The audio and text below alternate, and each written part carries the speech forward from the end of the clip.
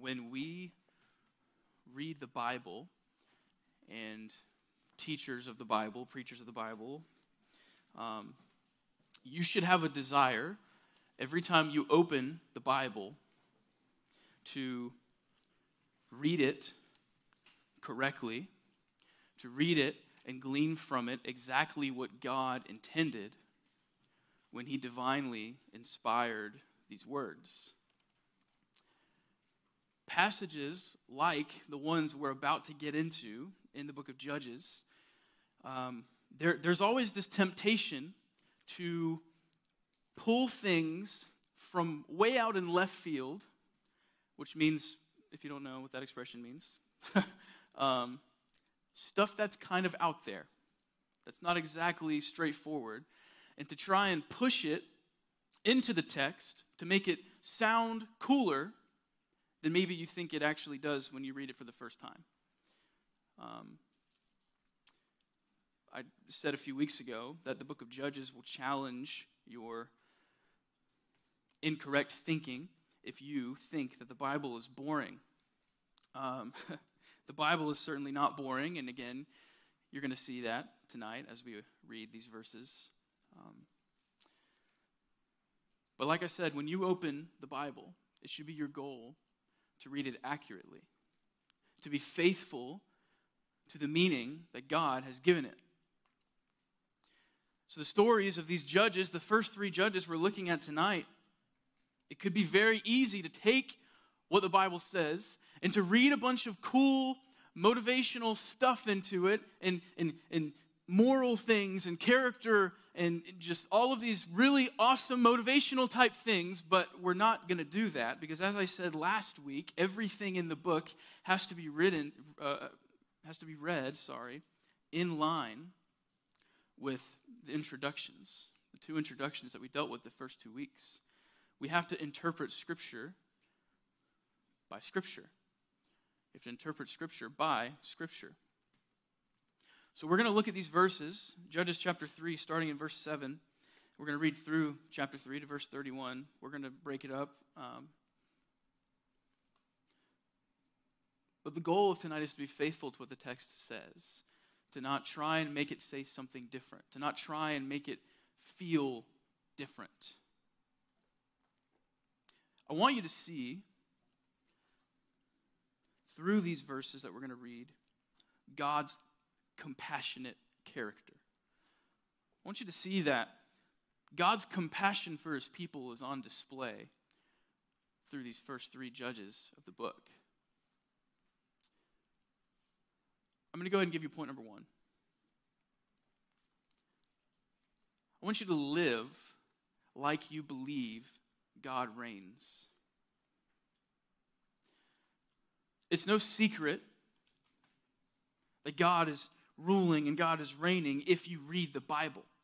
If you have read the pages of Scripture, you've read over and over where it says the Lord reigns, the Lord rules. He sits enthroned in the heavens. He's ruling over the heavens and the earth over and over and over again.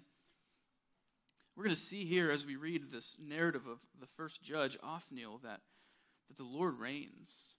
I told you guys that God is still the main character of the story in the book of Judges. That we're going to read about a lot of judges. We're going to read about a lot of interesting characters, but you cannot lose sight of what God is doing because it's really easy to read about these people and to get lost in these people and what they're doing and to even argue about, well, did they do the right thing? Did they do the wrong thing? Were these the right motivations? Should this judge have done that? Was he a good judge? Was he a bad? All of these things, you can get lost talking about those things if you don't focus on the activity of God. What is God doing in the pages of Scripture? So, of course, God is ruling and reigning over everything, and He always will. We're going to see that here, but I want you to live like you believe that.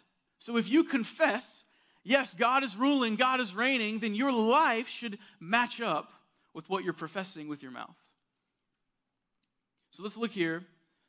Judges chapter 3, starting in verse 7, we'll read through verse 11. It says this: "And the people of Israel did what was evil in the sight of the Lord. It shouldn't have been a surprise to you that that was the first thing we read. If you've been paying attention, we're going to read that a lot. The people of Israel did what was evil in the sight of the Lord. They forgot the Lord their God, and they served the Baals and the Asheroth. Now, that God, Asheroth, it's the same one that we talked about last week, even though it's spelled differently in different places. Just know that. It's the same one. Ashtaroth, Asheroth, whatever. It's referencing the same God. Verse 8. Therefore the anger of the Lord was kindled against Israel, and he sold them into the hand of Cushan-Rishathaim, king of Mesopotamia. And the people of Israel served Cushan-Rishathaim 8 years. But when the people of Israel cried out to the Lord raised up a deliverer for the people of Israel who saved them. Othniel, the son of Kenaz, Caleb's younger brother. The Spirit of the Lord was upon him, and he judged Israel. He went out to war, and the Lord gave Cushan-Rishathaim, king of Mesopotamia, into his hand, and his hand prevailed over Cushan-Rishathaim. So the land had rest 40 years. Then Othniel, the son of Kenaz, died. You can see God's compassion for his people based on the way that he reigns over them. In the ways of God, in the activity of God, you can see the compassion for his people. Now, Othniel is the first major judge to be mentioned in the book. We already met him back in chapter 1, and the details about his life are few. We don't get a lot of information about his life. Now, some people will say he's the best judge. They'll say he was the most faithful, he was the best, he was the first major judge to be mentioned, he's the best, it's very straightforward, he did exactly what God wanted him to do, bam, bam, everything's great, so he's the best judge. I don't know, we're not going to really get into that, who the best judge is or not, but the point of this, of Othniel, is that his quick story, it shows several components of the narratives of these judges that we need to be looking for each time we read about a judge. So here are the 7 basic components to the activity of a judge, or what God is doing through the judges. The first thing is that Israel does evil. And the next thing is that God sells them into the hand of the enemy. Third, Israel cries out to God. Fourth, God raises a judge. Fifth, the judge delivers Israel. 6, the land has rest. And 7, the judge dies. 1 through 7. Now, not all of these narratives include all 7 of these things. And actually, as they go on, you see fewer and fewer of the major judges. And the decline of these 7 components, it also happens in line with the decline of Israel. It's getting further and further away of what God intended. So we have 7 components here in the story of Othniel, and here they are. Israel serves Baal. That's the first one. They turn their backs on God. They forget God. They serve Baal. And then what does God do? He gives them over to Cushan-Rishathaim. Next thing is that Israel cries out to God in desperation. And then God moves in compassion, and he raises up a judge. He raises up Othniel. And then Othniel delivers them from the evil king, and the land had rest for 40 years. And then Othniel died. So the first thing that you see here in the story of this judge is that Israel did what was evil in the sight of the Lord. The summary statement that we called. That's what we called it, the summary statement of Judges. They forgot. That's what the Bible says. They forgot their God, and they served Baal and Asheroth. Well, oftentimes, and maybe you know this, whenever the Old Testament uses the language of forgot and remembered, it doesn't actually mean they forgot, as in it was out of their minds, like you forgot to grab your phone before you left your house, or you forgot something like that. It's not exactly what is being communicated here. It's used to describe unfaithfulness or faithfulness. So right now what you're seeing is that they were unfaithful because they forgot. So an example of this is when God remembered the covenant that he made with Noah, and then he caused the waters of the flood to subside. It's not communicating that God forgot about the covenant. It's not like God was like, oh yeah, I forgot that a few days ago I said that and now I'm remembering. It's not what's happening. What's being communicated is that God is faithful to keep his word. When it says he remembered, it's saying he stayed faithful to his word. And he acted according to his covenant. So the Israelites, they haven't forgotten about God in the sense of they don't know who he is anymore. Or they just don't think of him like that anymore. What it's saying is that they are being unfaithful to God. They are serving these false gods.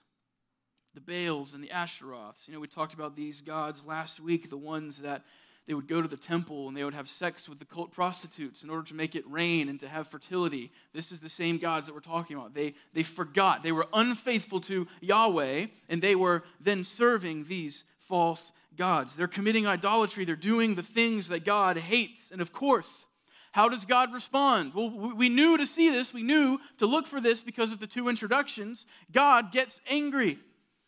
And he hands them over. He sells them into the hands of the enemies. He gave them over to the king of Moab because of their unfaithfulness. Now, the hatred that God has for idolatry is obvious here. And it's going to be obvious. It's going to be reoccurring in all of the narratives. So I'm not going to keep making the point. I'm not going to keep on building it into the sermon. You just need to know that God hates idolatry.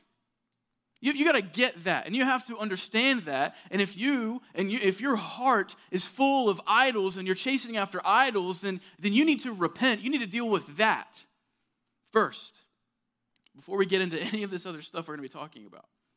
You just need to understand that week after week, when Israel is committing idolatry, that you have to hate that sin. You have to rid yourself of your idols. So God's angry because of this, and he weakens Israel, and he strengthens a pagan nation to subdue them. And look, there's something really interesting about the name of this pagan king, okay? Cushan-Rishathaim. So something really cool that I think is interesting about the book of Judges is that a lot of times, whenever you pay attention to what it means in the original language, you can see the humor of the author, which in turn means the humor of God. In Israel, what they would do is they would retell these stories of the rescuers, the deliverers, the saviors, saving them from the hand of these evil kings. And they would rejoice over these stories. They would essentially make fun of the pagans. And you'll see this a couple times tonight. But here's one way that they would kind of take jabs at these pagans. Cushan-Rishathaim, what that means is essentially king double wickedness. And if you notice, it's partnered with, it says Cushan-Rishathaim, king of Mesopotamia. It says it just like that twice. Mesopotamia essentially is meaning land of double rivers. So what they're saying is king double wickedness of the land of double rivers. Right? So they're just like ways for them to remember. They're just saying he is a wicked, wicked king. So as they're recounting these stories, there's going to be several things like this that we'll see. But we have this guy that we're going to just call King Double Wickedness because he's wicked. And they're ridiculing this king intentionally. So God, he gives Israel over to King Double Wickedness. And Israel begins to serve him. And you can see the irony here where when Israel decides to serve the pagan gods, God says, okay, well, you're also going to serve the pagan kings if you're going to serve their gods. And he hands them over. And it's his hand of discipline, of course, like we've discussed. So the people of Israel, of course, they cry out to the Lord. They're groaning because of this oppression. No evidence of repentance. No evidence of real repentance here. They're groaning in their misery because they do not enjoy what's going on. They're asking God to help them, to set them free. And God does not enjoy seeing his people suffer. So he does something about it. He raises up a judge, a deliverer who saves them. This Othniel, this man that we met back in chapter 1. It says the Spirit of God was upon Othniel, and he judged Israel. He saved them from their oppressors. And then the land had rest for 40 years. Rest means peace, no wars. Things were good. That's what that means. And then Othniel died. I want to make sure that you see exactly what's going on in these verses. Israel does evil.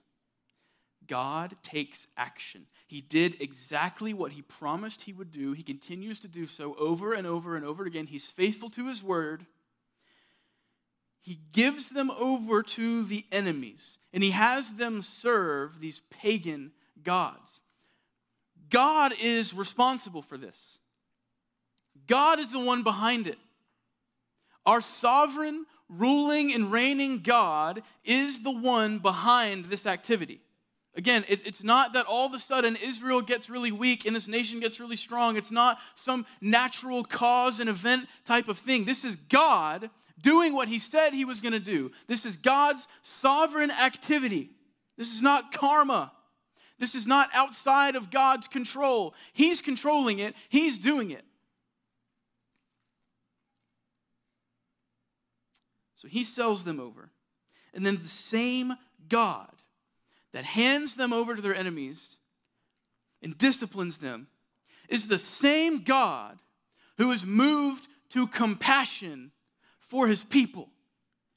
You understand? He wasn't waiting on some kind of genuineness from their hearts.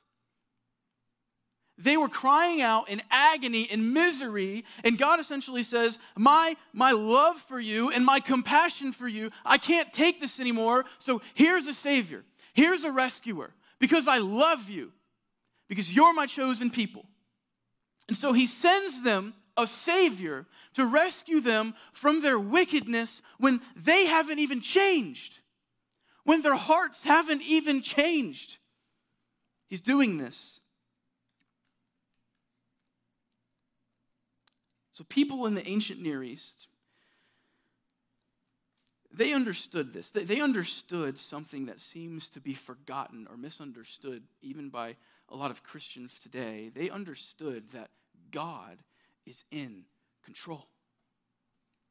And I'm not even just talking about Israel. I'm talking about people, different cultures. There are several accounts. There's one we're going to get to, but back in Judges chapter 1, even the pagan king, the one who got his thumbs and big toes cut off, what did he say? He said, as I have done, so God of Israel has repaid me. This is a pagan. And he's saying, yeah, that God is behind it. He did this. He's the one. So these people, they just understood this. They didn't argue about it. There wasn't any doubt in their minds that God was behind everything. That God is powerful, that he has the power to do whatever he wills, and he will do whatever he wants because he's God. So they saw a direct connection between their current situation and the hand of God. So when blessing was upon them, God blessed them. God was the one. It was God's hand. God was the one blessing them. They understood it, that it was God's doing. When times were hard, same thing. God was the one behind it. God, they would say, what's going on? Why are you doing this? They understood. They wouldn't look to themselves or anything like that. They weren't thinking about karma. They just understood that God was active. He was the one behind history. Here's an example. Pastor Elliott actually just used this in his sermon this weekend. If you didn't hear it, you need to go back and listen to it because it was amazing. But the story of Joseph, right? Joseph, back in Genesis, he gets sold into slavery by his brothers. And what does Joseph say in Genesis 45:8? He says, so it was not you who sent me here. He's looking at his brothers, the ones who sold him into slavery, the ones who did the action, who put him in the pit, who pulled him out, who gave him away to the people, who sent him off. He looks at these people and he says, it wasn't you who did this. It wasn't you who sent me here, but God. God has made me a father to Pharaoh and lord of all his house and ruler over all the land of Egypt. Right? He understands God did this. This is God's hand. This is God's activity. Look, when Joseph was in prison in Egypt because he was falsely accused of all of this nonsense, he didn't waste any time cursing God. You understand? He didn't waste any time thinking about, well, how could this have happened? And, oh, I can't wait to get revenge on my brothers, and I'm going to kill them. I'm going to do this. I'm going to do that. Okay, God, what's going on? Like, he was humble. He humbled himself, and he understands that it's God's hand. He didn't have a reason. You understand? Like, he didn't understand everything until the end of it. He didn't know that his family was going to show up. He didn't know if they were still alive. But the point is, he understood that it's God's hand, that God was behind it, that he's controlling everything. So even in prison, even through all the hard times, he kept his faith in God. He didn't doubt. He stayed humble. He stayed obedient because he knew that God was in control of the situation and that he could keep trusting God. So sometimes today, even among the church, people who profess faith in Christ fail to recognize and see God's activity in their lives. So, ask yourself, are you failing to see God's hand in your life? Are you thinking about your life and the things that are going on, and are you just not even making a connection between God's sovereign hand and your life?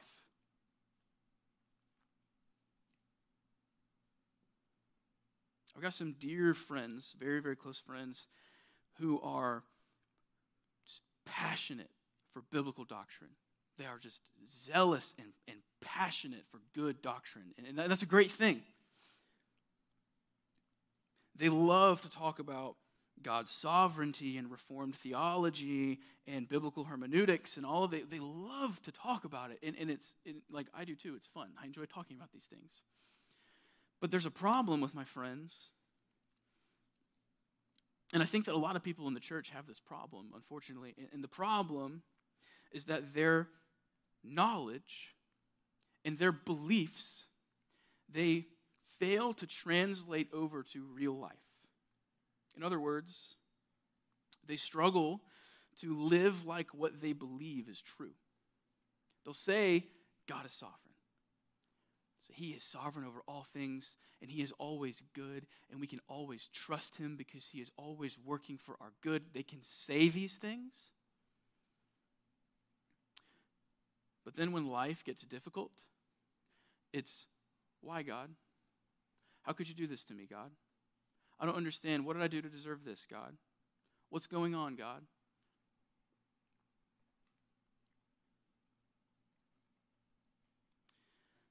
Maybe you know theology well.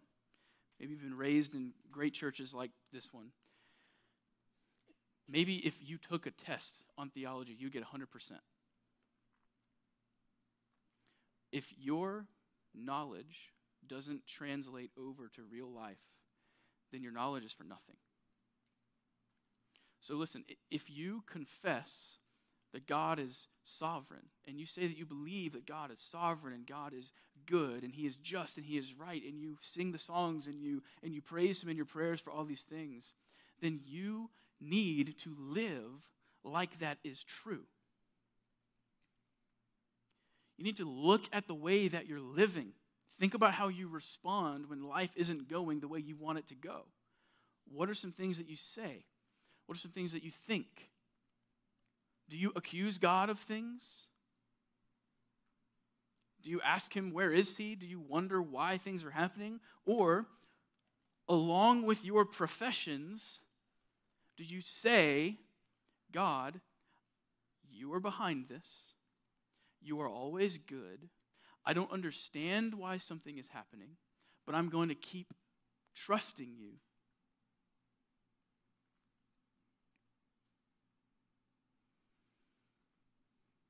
You can see God's activity in the story, that God's behind it. And when you open the Bible, You have to see that.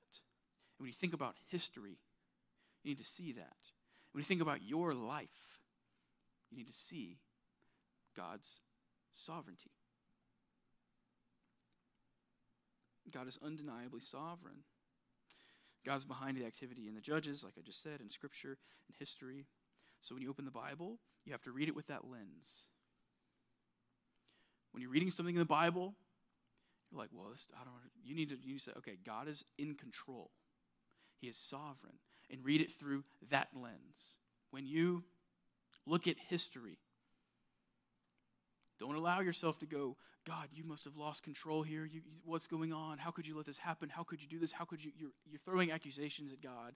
You need to read it through the lens of, God, you are ruling and you are reigning.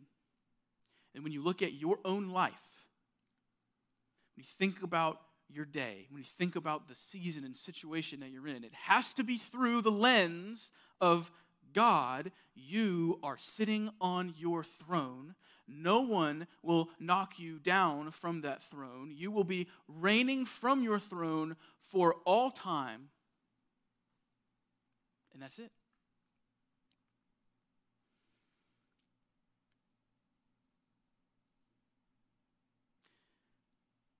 God is behind things. It's His activity. So look, have you put your trust in Jesus? I pray that you have. If you've put your trust in Jesus, then your repentance and your faith, it's a gift from God. God's behind that. 2 Timothy 2:25.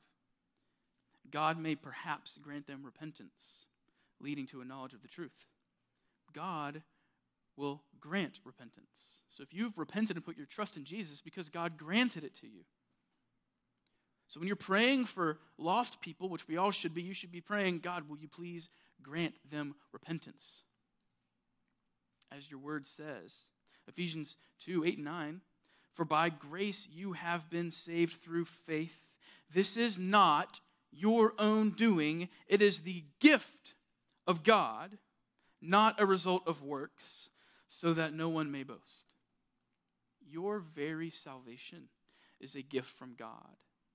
So even when you think about when you first professed faith in Jesus, you need to think about it with this lens that God is ruling, God is reigning, and your faith is a gift, not a result of works, so that no one may boast. When life is going well, and of course I pray that life is going well for everyone, but when life is going well, you need to understand that it is only because of God's hand of blessing. When you look around your life and you're just like, oh, so good. Great friends, great family, like everything's going well. Do you understand that God's word says that it's only happening because God is giving it to you? James chapter 1, verse 17, every good and perfect gift is from above, coming down from the Father of lights. So God's behind the good. When life is difficult, God has not lost control. We've talked about this many times. There may be many reasons why God is walking you through hard times. It could be discipline because of your sin. God may be bringing about holiness in your life because of your pattern of sin and His hand of discipline on your life because He loves you. He disciplines you. We talked about this last week. 2 Corinthians 12, we see that God gave Paul the thorn in his flesh to keep him from becoming conceited. He was going through something difficult, and he recognized it as this is God's hand because He's keeping me from being arrogant. You understand that Paul had something really painful going on? We don't know exactly what it was, but it was tough. It was not good. And he even looked at that through the lens of God is reigning and said, God, why are you doing this? And he realizes, God, you're doing this so that I do not get arrogant.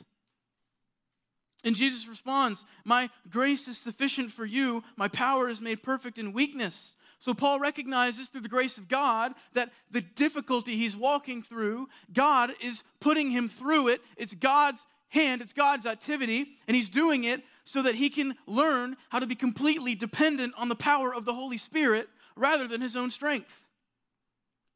Do you see Or maybe you and I would be inclined to say, God, why are you doing this?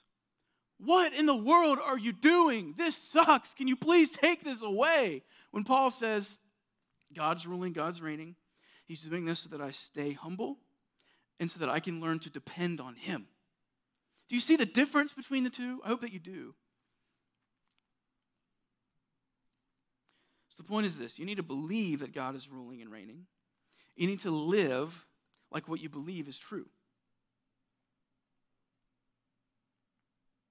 So if you struggle with this, if you are prone to worry and anxiety and accusing God of things, and I'm just imploring you to understand that God has not lost control. God is ruling and God is reigning, and you need to respond to the situation biblically.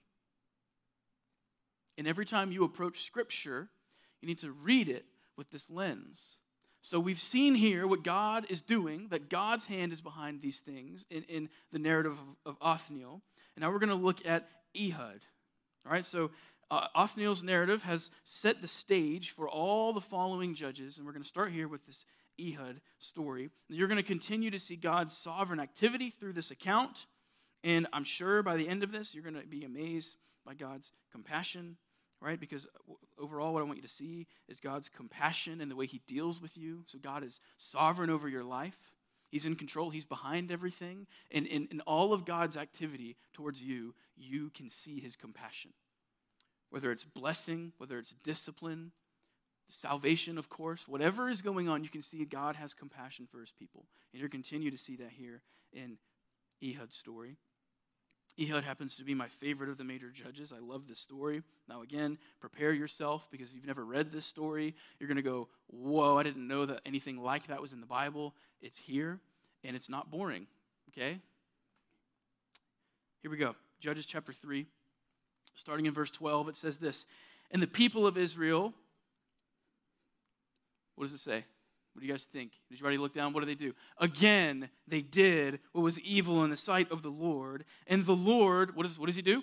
He strengthens Eglon, the king of Moab, against Israel because they had done what was evil in the sight of the Lord. You're seeing the components. You're seeing these things. It's already taking place. Eglon gathered to himself the Ammonites, the Amalekites, and he went and defeated Israel. And they took possession of the city of palms. And the people of Israel served Eglon, the king of Moab, 18 years. Verse 15, then the people of Israel cried out to the Lord, and the Lord raised up for them a deliverer, Ehud, the son of Jerah, the Benjaminite, a left-handed man. The people of Israel sent tribute to him, to Eglon, sent tribute by him to Eglon, the king of Moab, and Ehud made for himself a sword with two edges, a cubit in length, that's like 18 inches or something like that, I think. Did I read that right? Yeah, 18 inches. He bound it on his right thigh under his clothes. He presented the tribute to Eglon, king of Moab. Now, Eglon was a very fat man. I told you. Verse 18. And when Ehud had finished presenting the tribute, he sent away the people who carried the tribute, but he himself turned back at the idols near Gilgal and said, I have a secret message for you, O king. And he commanded silence, and all his attendants went out from his presence. And Ehud came to him as he was sitting alone in his cool roof chamber, and Ehud said, I have a message from God for you. And he arose from his seat. And Ehud reached with his left hand, took the sword from his right thigh, and thrust it into his belly. And the hilt also went in after the blade, and the fat closed over the blade, for he did not pull the sword out of his belly, and the dung came out. Anybody brave enough to say, I had no clue that was in there? Did everybody know that was in there? Okay, yeah, I'm telling you guys. That excites me. I'm glad. Verse 23. Then Ehud went out into the porch and closed the doors of the roof chamber behind him and locked them. When he had gone, the servants came, and when they saw that the doors of the roof chamber were locked, they thought, surely he is relieving himself in the closet of the cool chamber. The dudes thought he was going to the bathroom. That's what that means. And they waited till they were embarrassed. I don't know how long that is, but like, if you've ever, I don't know, if you've ever been somewhere and your friend goes to the bathroom and you're like, oh, it's been like 30 minutes, and you start to feel embarrassed, like, what? You know what I mean? That's what these guys are, they're like, King, how long is it going to take you? Man, I don't know. They're embarrassed. But when he still did not open the doors of the roof chamber, they took the key and opened them, and there lay their Lord dead on the floor. Ehud escaped while they delayed, and he passed beyond the idols and escaped to Sierra. When he arrived, he sounded the trumpet in the hill country of Ephraim. Then the people of Israel went down with him from the hill country, and he was their leader. And he said to them, follow after me, for the Lord has given your enemies, the Moabites, into your hand. So they went down after him and seized the fords of the Jordan against the Moabites and did not allow anyone to pass over. And they killed at that time about 10,000 of the Moabites, all strong, able-bodied men. Not a man escaped. So Moab was subdued that day under the hand of Israel, and the land had rest for 80 years. Let's clap for Eglon. That's awesome. Here's point 2. I want you to be grateful for God's involvement in your life.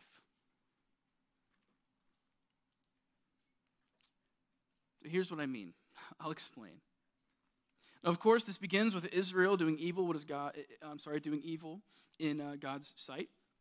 The evil of Israel, it's mentioned twice in the opening verse, showing us that it's very evil. It's worse than the last time, because what did we read last week? That after the death of a judge, what happens? They get worse and worse and worse. So what does God do? Strengthens Eglon. He gathers the pagans. They take the city of palms, which is Jericho, and they serve Eglon for 18 years. All right? Now, again, there's this stuff about the Hebrew we have to talk about. All right? And I think this is funny. Eglon is actually a combination of words that mean little calf. And to serve can also mean to worship. So the statement can also be read, Israel worshipped the little calf. And that's referencing Exodus 32, the worship of the golden calf. So Israel, they cry out to the Lord.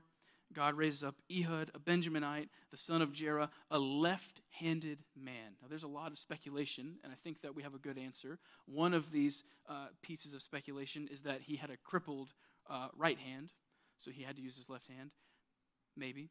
But it's possible that Ehud was specially trained for war, that this dude was special ops. And I think this is correct. Because Judges chapter 20, verse 16, talks about the people of Benjamin, and it says, among all these were 700 chosen men who were left-handed. Everyone could sling a stone at a hair and not miss. So I think that Ehud is part of this, meaning not that they just found left-handed people, but that they trained them to be, ambidextrous, both hands. They're these special soldiers. They can use both their hands. So he was trained to use his left hand. He also, his blade goes to his right thigh. Most people back then, just like today, are right-handed. How many right-handers in here? Yeah, most of us, that's always how it works, right? So back then, most people were right-handed. So if you have a sword on your hip and you're right-handed, which hip is it going to be on? Other side. His is on his right hip. Okay? Now, something else that's funny about the story is that Eglon's servants and guards are just stupid. Okay? They're just dumb. And so the Ehud walks in, and they check his left hip for his sword or whatever. Nothing's there. So they're like, oh, you must be good. Go ahead. They didn't check his other hip because they just assume that he's right-handed. I'm getting a little ahead of myself.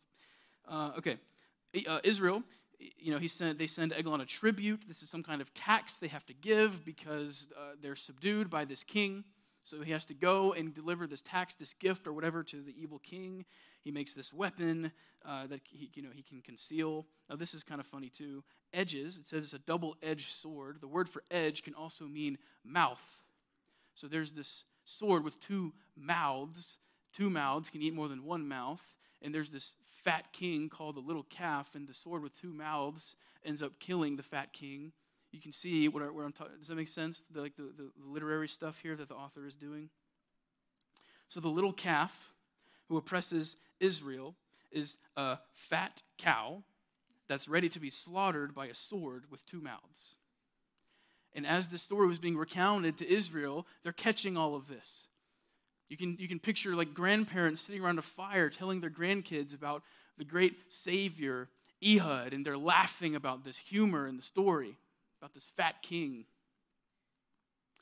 So Ehud gives a tribute to Eglon. He starts to walk away. He turns around and says, hey, I have a secret message for you. Eglon is also stupid because he says, everybody out. He sends his guards out. He sends them out. And then Ehud gets closer and he says, it's actually a secret message from God. And Eglon stands up. You just picture this very overweight king standing up out of his throne, right? And he's no idea what's about to happen. He thinks he's got some special message from God coming his way. You can feel the suspense. Ehud approaches the king. I have a message from God for you. And then it happens. Lightning fast. Ehud, the left-handed guy, reaches to his right thigh, takes his self-made weapon out, the double-mouthed sword, thrusts it into his belly, and it goes so deep, the dude is so large that it just falls over the hilt, and he dies, and all of his insides spill out all over the ground. That's what happened, and the dung came out. And then he escapes. He gets out. He locks the doors first, and then he gets out. He leaves, and then the guards are like, oh, he must be relieving himself. It must have smelled bad for them to assume that, I guess. So they're like, oh, no, okay. And then they're like, this taking it forever. Like, what's going on? And they're embarrassed. They wait so long, they're embarrassed. And they go, and they unlock the doors, and there he's dead. And they can't find Ehud anywhere. So Ehud goes back, blows the trumpets, gathers up Israel, and says, come with me. God has given us the victory. And they go, they follow, and they win, and God delivers Israel. Okay, look, I warned you guys at the start and last week that each of these stories has to be interpreted in line with the introduction. Now, you can see where we could go crazy with motivational application and all this stuff, but we're going to try our best to be faithful to God's word, to the text, and interpret it based on Scripture. Okay? So here are some of the wild applications of this passage, incorrect things. People have problems with this because of its violent nature. There are people who will apologize for this, and they'll say, I don't know how this got in here, but here's what it means. It's allegory. It's allegory. It's not real. There's no murder here. The sword, the double-edged sword, it's the sword of the Spirit, okay? And it's sharper than a two-edged sword. So Ehud had this message, this literal vocal message that was convicting to the king, and it was as if it stabbed him and he died because it was so convicting. That's what happened. Obviously, that's not true because of the detail we have. That doesn't need to say that if that's actually what's going on, okay? So they'll try to say that, and then they'll try to say, oh, it's a moral story. They'll moralize the story, and they'll actually say, you should not be like Ehud. Even though in the New Testament, the judges are praised for their faith, it's just not consistent with Scripture. They'll say, don't be like Ehud. He's taking revenge. He was taking things into his own hands, and don't do that. Don't be vengeful. Or they'll say, don't be like the stupid king who left himself alone.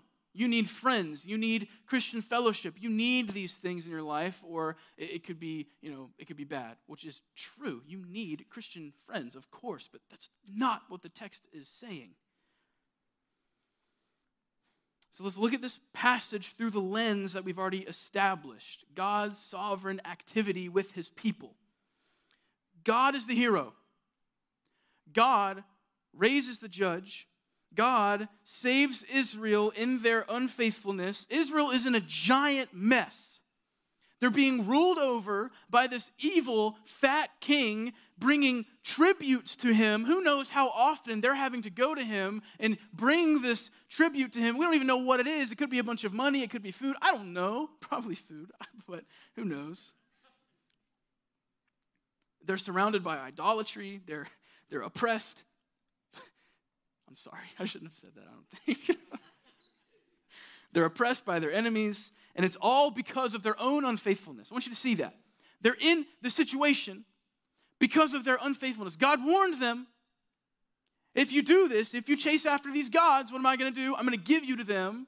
And they did, so he was faithful. They're in a big mess because they created the mess. God gets involved in the mess. You see that? He does something about it. He involves himself in the mess that they created. He cleans it up. He doesn't wait for Israel to break out the Clorox and start cleaning themselves up before he says, oh, okay, I can do something about this now. In the middle of their mess, in the middle of the nonsense, in the middle of their disobedience and unfaithfulness, he initiates help because he hates to see his people oppressed. So he goes in and he cleans up the mess. That's the God that we serve. You understand? That is the sovereign God that we serve. That is the character of our God.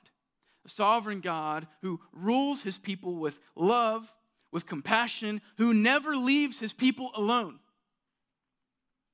I mean, all throughout Scripture, I will not leave you or forsake you. Psalm 94:14, the Lord will not forsake his people. He will not abandon his heritage. Now, the truth about life is that it gets messy. It's just true. Your life gets messy. My life it gets messy. And maybe, just like Israel, your life is a mess because of your own sin. Maybe you have a bad habit. Maybe you're addicted to lying. Maybe you just can't stop lying, and people are starting to find out that you're just a liar, and people aren't trusting you anymore. Your life is just a mess because you can't stop lying. Maybe you're an arrogant person, and maybe people don't want to be around you because of your arrogance. Maybe you just have a bad attitude, and you're hateful. You're not kind to people. I don't know, whatever it could be. Maybe your life is it's just a mess because of your own sin, your own wrongdoing. Maybe your impurity has left you feeling broken and hopeless.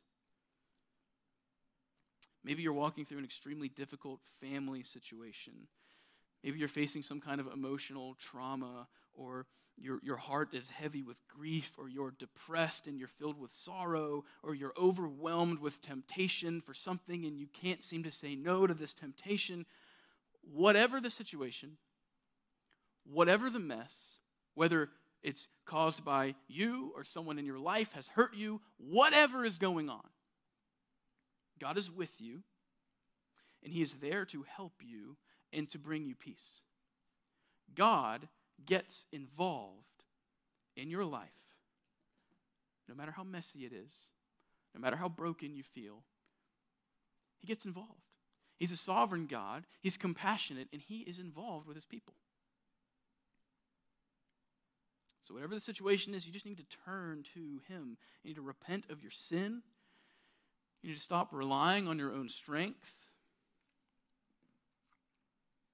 You need to confess your dependence on him. Turn to God for peace. Throw yourself before God in prayer, and he will bring you peace. You need to do that.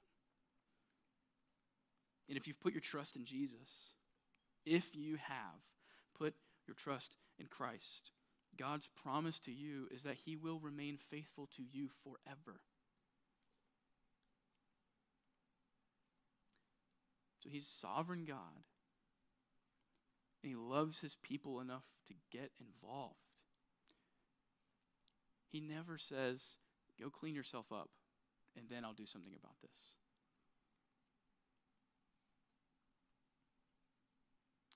Before Noah was born, Noah is my son, for those of you that don't know.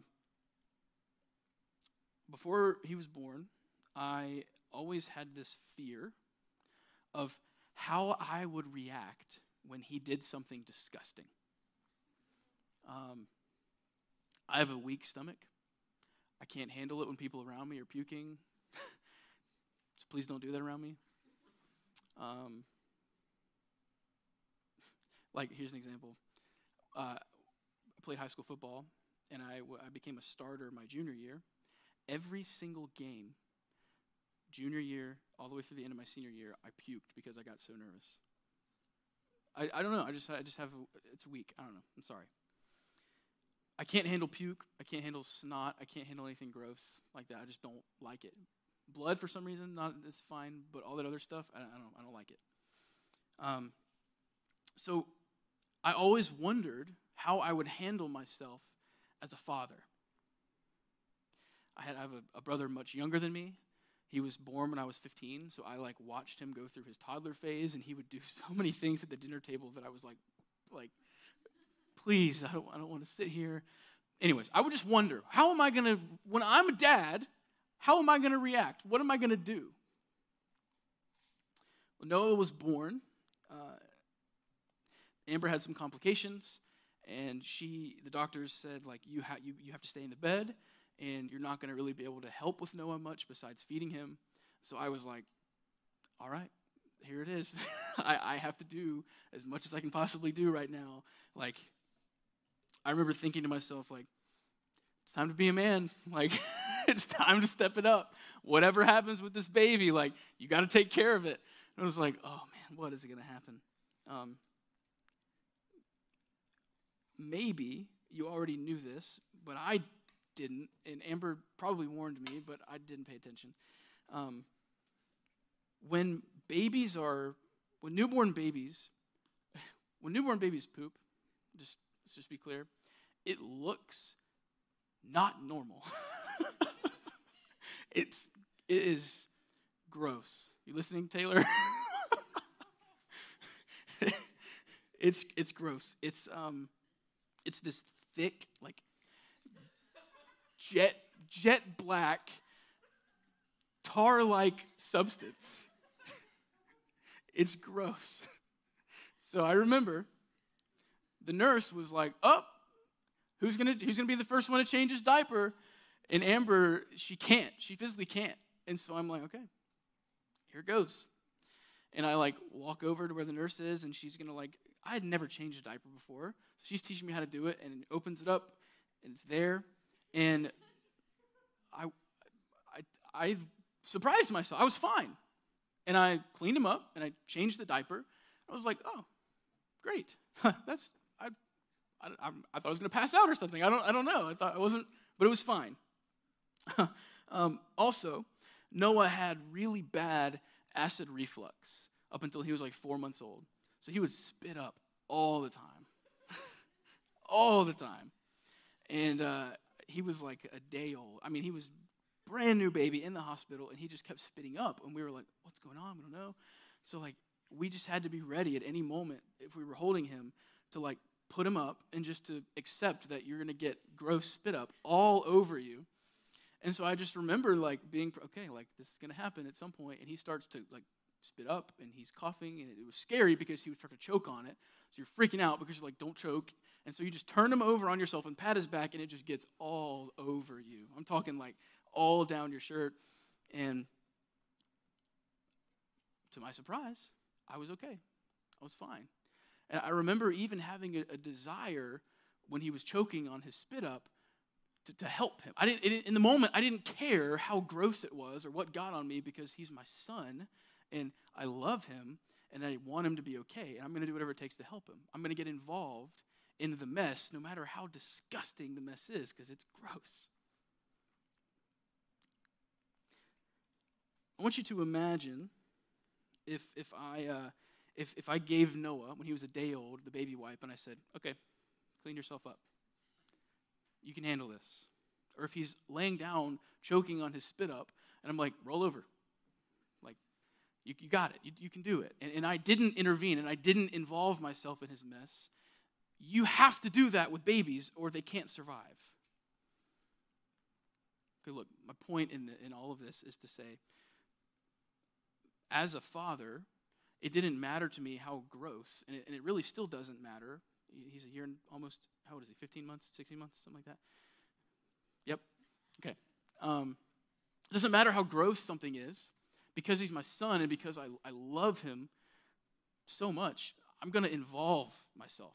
If it's not, I'm going to help him. You get the point. God is a loving father who loves his people dearly, and he gets involved in your mess. You understand? He doesn't say, clean yourself up before you come to me. He doesn't even say, like, I told you so. You understand? When you look at what he's doing for the Israelites here, he says, you caused the mess, but I'm going to get involved and I'm going to clean it up because I love you and because I'm faithful towards you. So look, whatever you're walking through, whatever is going on in your life, God gets involved. He's involved in your life. So you just need to turn to him in everything and understand that he loves you and he cares for you and he's with you. And look, yeah, we'll leave it there. So the tragedy of these verses is that Israel continues to need saving even after Shamgar, verse 31, the man's man. After him was Shamgar, the son of Anath, who killed 600 of the Philistines with an ox goad. And he also saved Israel. We don't have a lot about Shamgar. We've got more questions than answers. We don't have any mention of Israel's evil or the oppression of when the Philistines started or anything about Israel's mess. Shamgar might have even been a Canaanite. There's a possibility that he wasn't even an Israelite because he doesn't have an Israelite name. But he saved Israel with an ox goad. An ox goad is like a spear. It's like an 8-foot long weapon with like a sharp metal point, and they used it with their cattle. He took one of those things and he slaughtered all these Philistines to save Israel. But even after that, Israel kept sinning. These first 3 judges are not perfect. While they rescue Israel from the oppressors, they do not rescue them from the biggest threat. And the biggest threat there is sin. These judges do not bring them final rescue from their sin. I want you to look at point number 3. Here it is. You need to trust the perfect judge to free you from sin. Jesus Christ is the perfect judge. He is the perfect Savior. The one that Israel was waiting on for all of those years, the one who came, who lived perfectly. God came, he lived perfect life. He died the death that you and I deserve. He took the wrath of God on his shoulders. Rose again on the 3rd day, defeating death, defeating hell forever. So that you and I can put our trust in him and have a relationship with God the Father. All of these judges, yeah, they're helping Israel. They're rescuing Israel, but they are not perfect judges. Jesus Christ is the perfect judge, and you need to put your trust in him. If you have not put your trust in Jesus, then you are still under sin. You are held by sin's power. And the only way to be freed from the power of sin is to put your trust in Jesus Christ. So it's my prayer that you've done that. And listen, I think I've said this a lot, but like if you have questions, if you're not sure, if you have doubts, go to small group and talk to your leaders about it. Come find me and let's talk about it. Let's pray together. Pray with your leaders. You're never going to earn it. You're not good enough. You understand? Jesus, he earned it. You put your trust in Jesus. That's the only way. You need to repent of your sin. You need to put your faith in Jesus. I want you to see God's compassion. God's compassion for his people through these first 3 judges. And ultimately it culminates in the compassion that he showed through the perfect Savior, Jesus, coming, living, dying for you. Let's pray. God,